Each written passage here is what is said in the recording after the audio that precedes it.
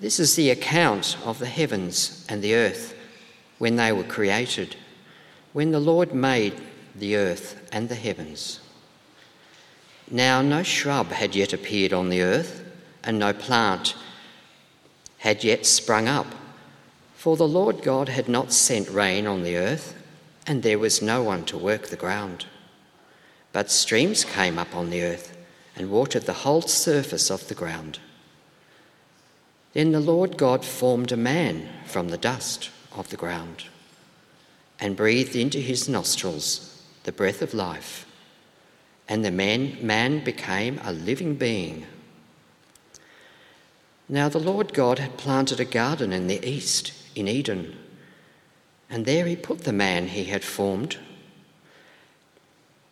The Lord God made all kinds of trees grow out of the ground, trees that were pleasing to the eye and good for food. In the middle of the garden were the tree of life and the tree of knowledge, of good and evil. A river watering the garden flowed from Eden.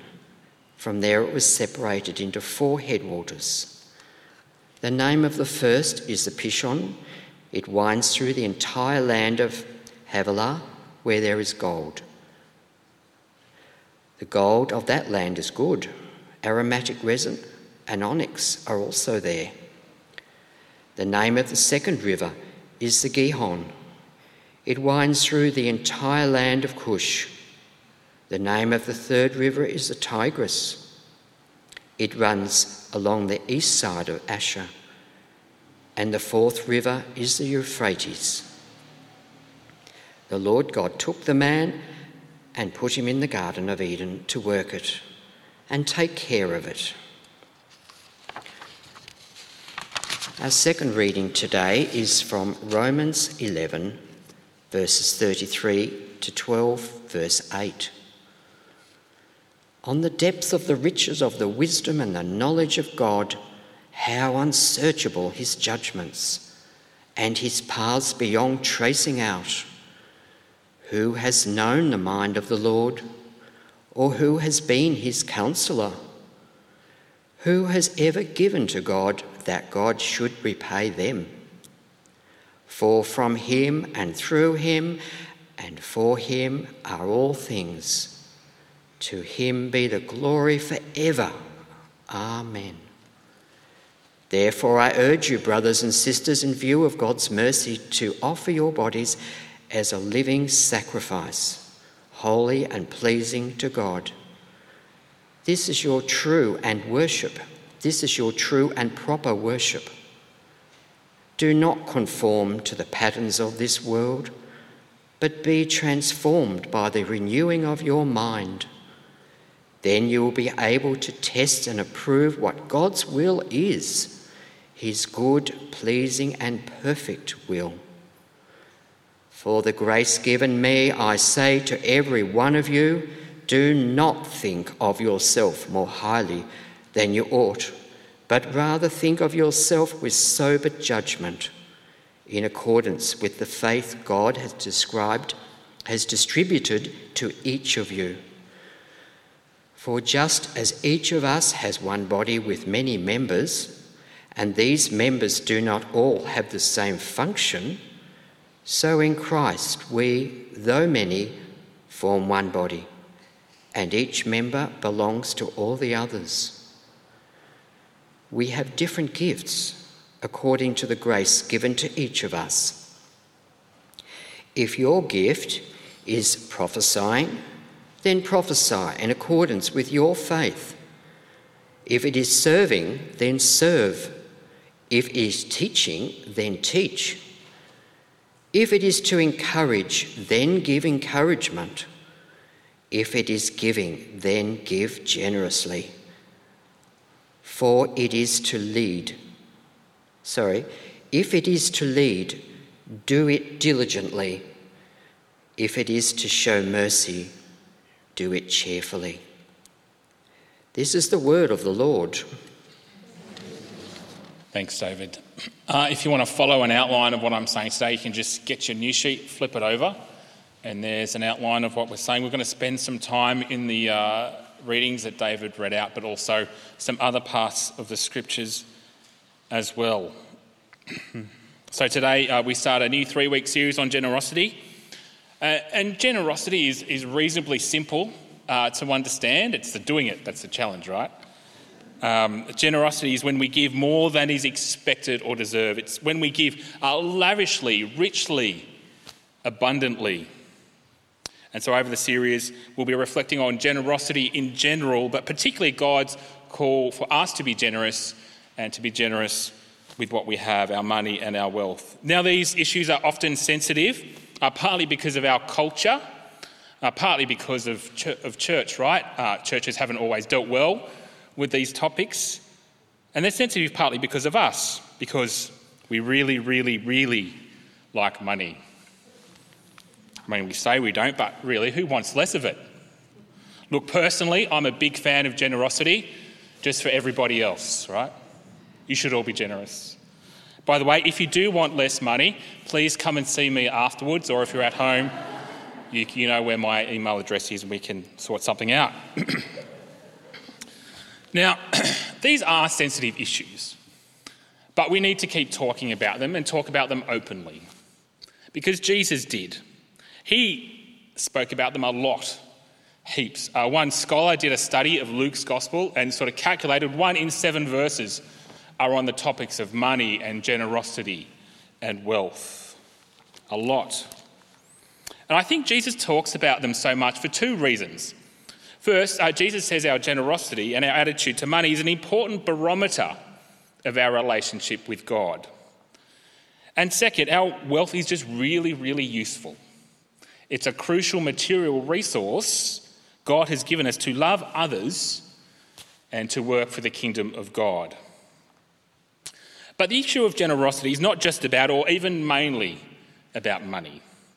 It's fundamentally about who God is and how we see ourselves in relation to him. The fact is, though, generosity isn't normal. See if you can finish these sayings. There's no such thing as a free lunch. Yep, we all know that one.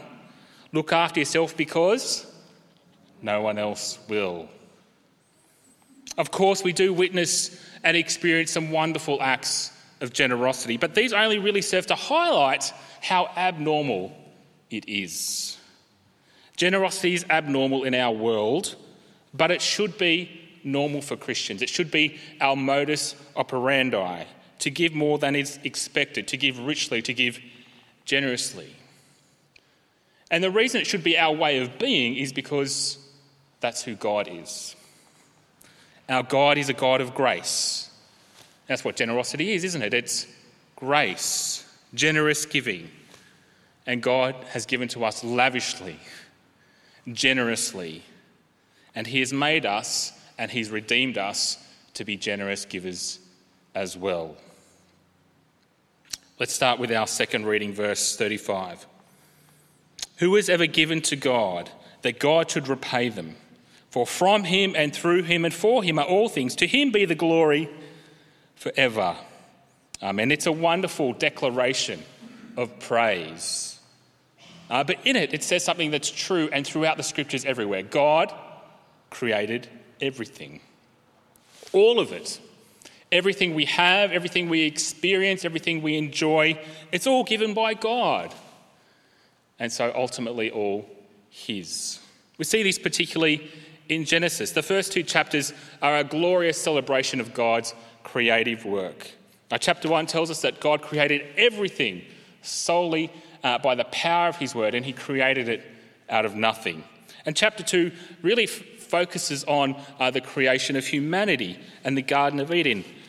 From verse 7 from our reading.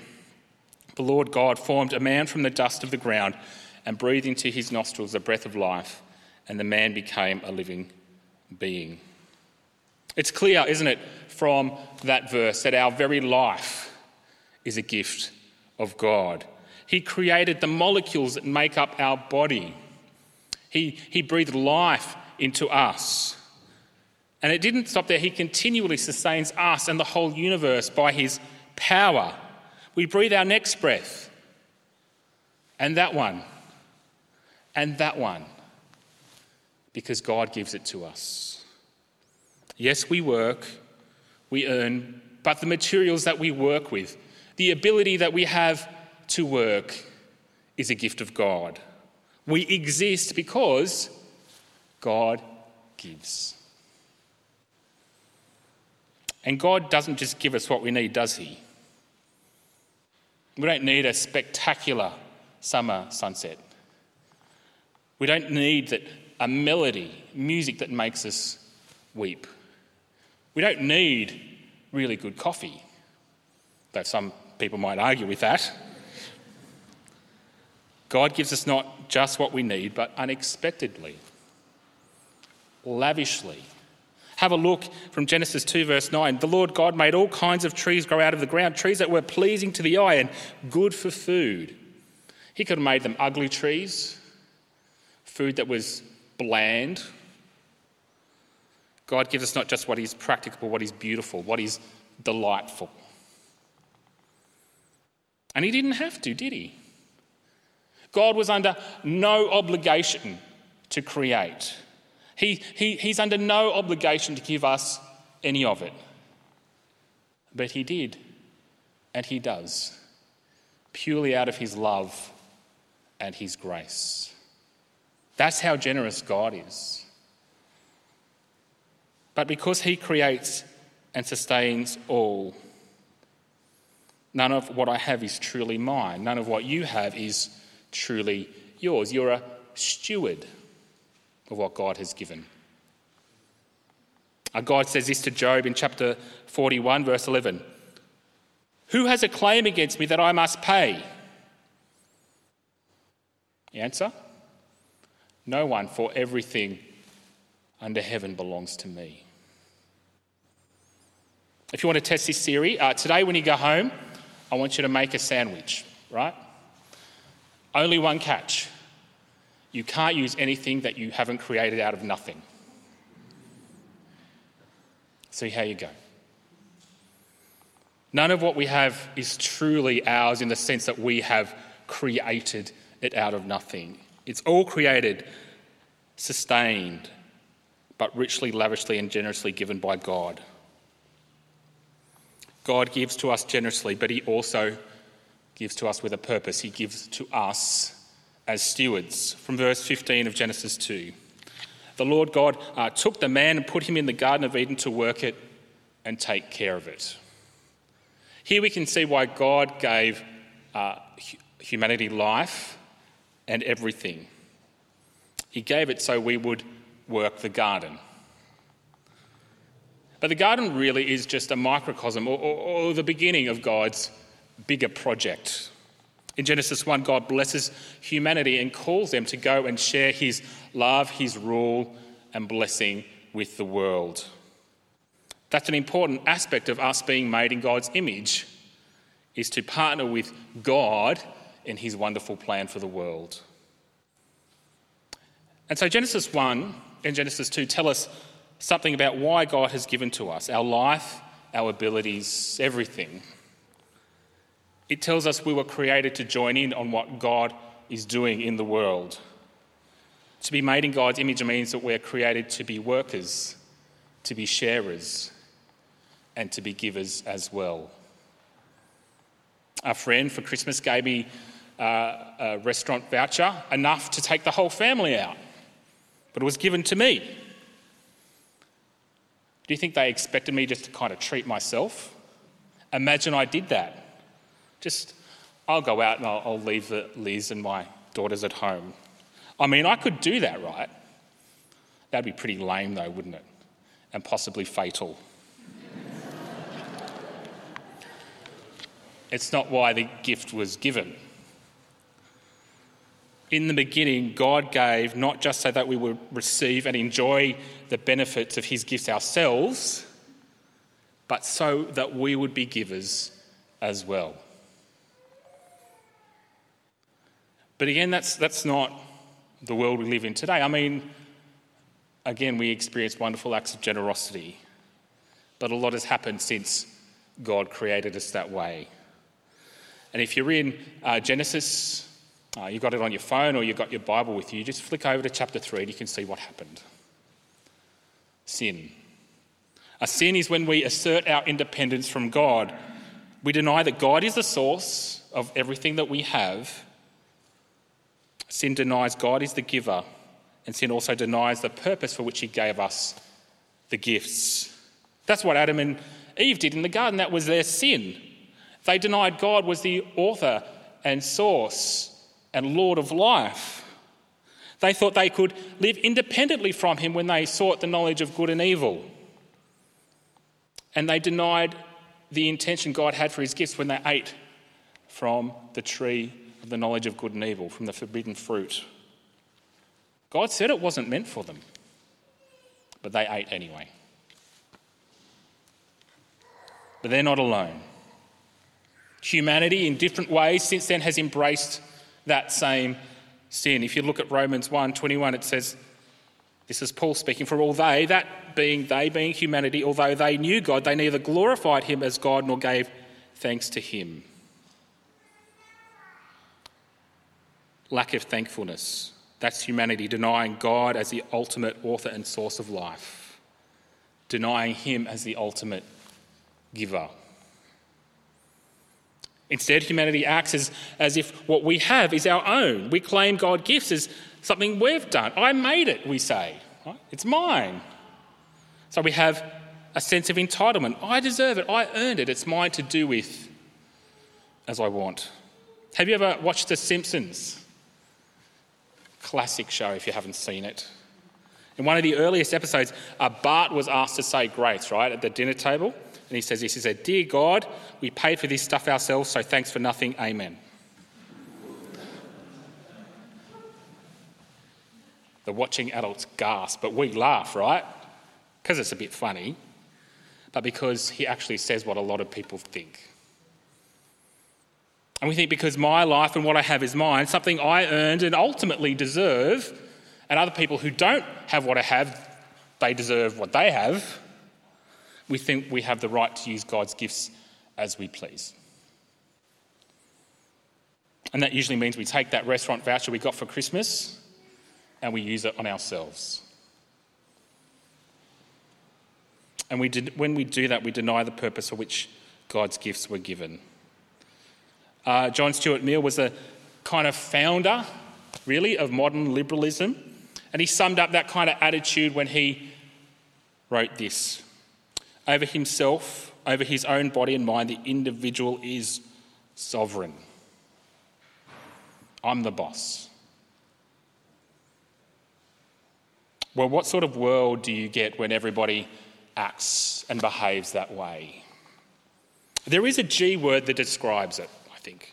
It's not generous, it's not gracious, it's not giving, it's greedy. So many of our world's problems stem from that sin of greed. Environmental catastrophe, corruption, income inequality, poverty, violence, unfaithfulness, and so many more. All these ways of living contradict who we are in relation to God. They show that we haven't acknowledged him as a creator, the sustainer, the source of life, and that he's given his gifts for a purpose. Now put yourself in God's shoes for a moment. What would you do if someone treated your gifts like that? I know what I'd do. I'd confiscate them. I'd take them back. That's what I do when my kids won't share their toys or don't use them properly. Unfortunately, I don't have someone to take my toys off me. And that's God's right to hold us accountable. They're his gifts to give and his gifts to take away. That's what Job said. It's the Lord's to give and take away. And that would be justice. But imagine God did that. Imagine God took away everything he'd given us completely. what would happen next? Well, it'll be gone, right? Everything. All of this would be gone. Everything you see, you feel, you touch will be gone, and so would we. Now, immediately. As they say, that would be that. But it's a grace of God that he hasn't done that.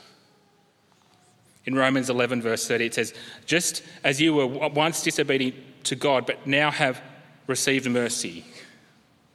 Instead of getting what we deserve, instead of taking away his gifts, God does the opposite. He gives mercy. He gives grace. He keeps on giving. He gives us the gift of forgiveness, and he gives us the gift of eternal life. Romans 5:8, while we were sinners, Christ died for us. Chapter 6, for the wages of sin is death, and the gift of God is eternal life in Christ Jesus our Lord. How bizarre, how generous, how wonderfully gracious is that? Let's just pause and reflect a moment on the cost of that gift.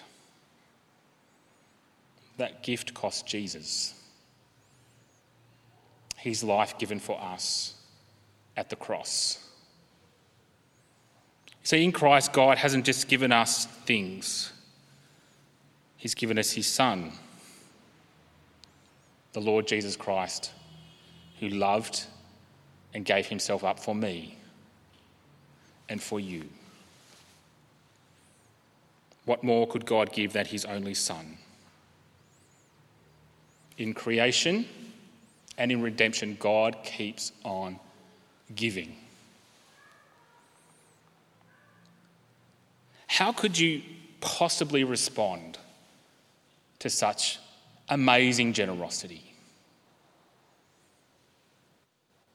We'll have a look at Romans 12, verse 1.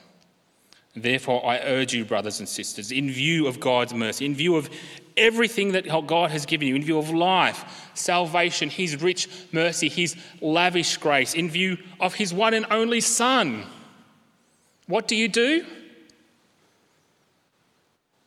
You offer your bodies as a living sacrifice, holy and pleasing to God. This is your true and proper worship. You give your heart, your mind, your soul, every fibre of your being to God in worship. It's not 10%, is it? It's not a tithe. It's not 20%. It's not 50%. It's not even 90%. It's everything we are to God in worship, to his service, to his glory. And when we do that, when we've been gripped by grace, we become the generous givers that he always intended us to be. Notice a few things about our response. Notice our response isn't to receive God's mercy, to earn it. Our offer is a response to something we have already been given, God's mercy, his grace. Notice, though, that the gift doesn't come without responding. We are to be holy and pleasing to God, to live lives of true and proper worship. Offering ourselves to God means living according to his will, using the gifts he's given us according to his will. And notice our response isn't just some naked, personal act of the will, something that we accomplish ourselves. It comes through verse 2, transformation and renewal. Be transformed by the renewing of your minds. And that transformation and renewal comes through the Holy Spirit's indwelling power. He transforms and renews us. And you see, even our response it's not our own achievement, something we do on our own. It's an act of God, his generous gift of his Spirit working in us. He helps us see who we are in relation to God, and he moulds us into the givers that we were meant to be. As we finish, let me just share 3 implications of what I reckon that looks like. What it looks like to be moulded, shaped by God's Spirit in that way. The first thing I think it looks like is dependence. We generally like to see ourselves as self-made people, independent achievers, in command of our own circumstances and destiny. But that's not who we are. God is the giver. We are the receivers of everything. We're really beggars before God, and that's an uncomfortable feeling sometimes, isn't it? But that's who we are, completely dependent. And we need to trust God for everything. I imagine such an attitude expresses itself in prayer, right? If you're dependent on God for everything, you pray. For big things, for little things, and you pray often. I also imagine such an attitude of dependence expresses itself in humility. When I understand my stand as completely dependent on God, there really isn't much room for pride, for arrogance, for self-righteousness, is there? Either before God or over other people. That's the first implication. The second, I think, a response, it looks like gratitude. Have you ever noticed how much in Scripture we're called to give thanks to God? Well, there's a reason. Because God is the ultimate giver. I imagine having a deep sense of God's generosity will cause our lives to overflow with thankfulness for his rich and his lavish gifts. The third and final implication of what God's transformation and renewal looks like is giving. Indeed, that's where our kind of passage, our second reading, takes us, really. If you have a look at Romans 12, in view of God's mercy, offer, give your bodies as a living sacrifice, holy and pleasing to God. This is your true and proper worship. Give yourself to God as a living sacrifice, not 10, not 50, not 90, but all we are to God. That means not conforming to this world, but living a transformed life that brings God honour and glory. It means giving yourself over to a life of praise, of obedience, of witnessing to his love and making him known. How do you view yourself and your life? We often don't really pause to ask those questions. Well, here's an opportunity. Do you see your life and everything you have as a gift given to you by God to be given to him? Or do you see it as essentially yours to do with as you see fit? Becoming givers in response to God's grace and generosity also means giving ourselves and what we have generously to others. Again, you can see this, the flow of Romans 12 from verse 6. We have different gifts according to the grace given to each of us, according to what God has given us. If your gift is prophesying, remember, this is a gift from God given to us. If you've got that, though, what should you do? You should prophesy in accordance with your faith. If your gift is serving, then you should serve. And if it's teaching, then what should you do? You should teach. If your gift is encouraging, you should encourage. If it is giving, then give generously. You kind of get the picture, right? The call here is for each person to give their gifts because God created us to be givers. Generosity, you see, is a key aspect of love. How I love my neighbour as myself. I give my time, my money, my words, my patience, my encouragement, my emotional energy. I give what God has given me to serve and love you. Now, the context of this passage really is the body of Christ, right? Is church. But the principle applies to all dimensions of our lives, in our community, in our city, and in our world. God created us to be like arteries, right? You know what arteries do? They pass on blood to other parts of the body, right? And that helps the body grow and sustain and flourish. Now, the arteries themselves, they need blood too. They're nourished by the blood they get, but they aren't just destinations, right? They're made to pass the blood on. We aren't just destinations. Whatever God has given us isn't meant to stop at us. Like arteries, we're nourished with what God has given us. He gives it to us to sustain us too and to enjoy,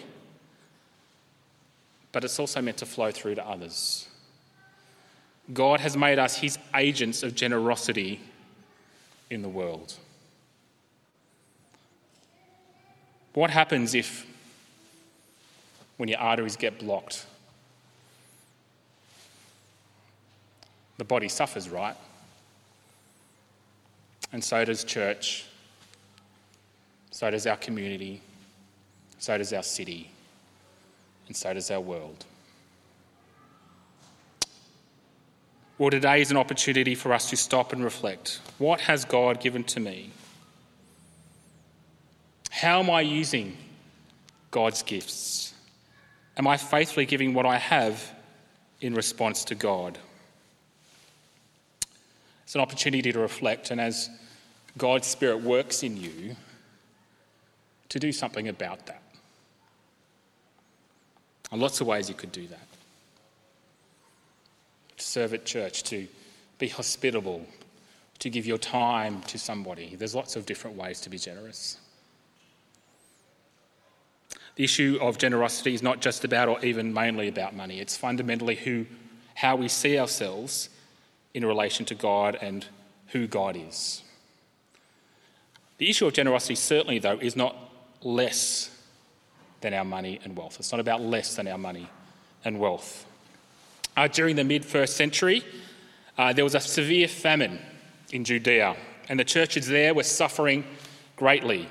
And on one of his missionary journeys, the Apostle Paul took a collection of money from churches throughout the Mediterranean in order to support the Christians who were suffering in Judea.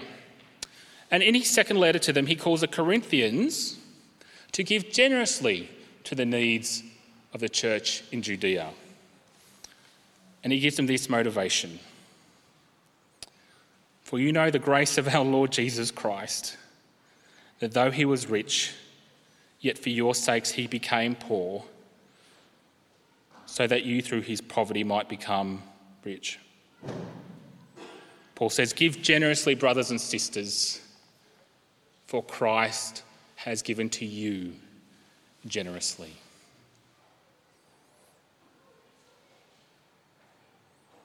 Over the next few weeks, let's pray for ourselves and pray for each other, that we might all be gripped by God's lavish grace, that we might be generous with all that we have and all that we are, including our money, so that we might love and bless others.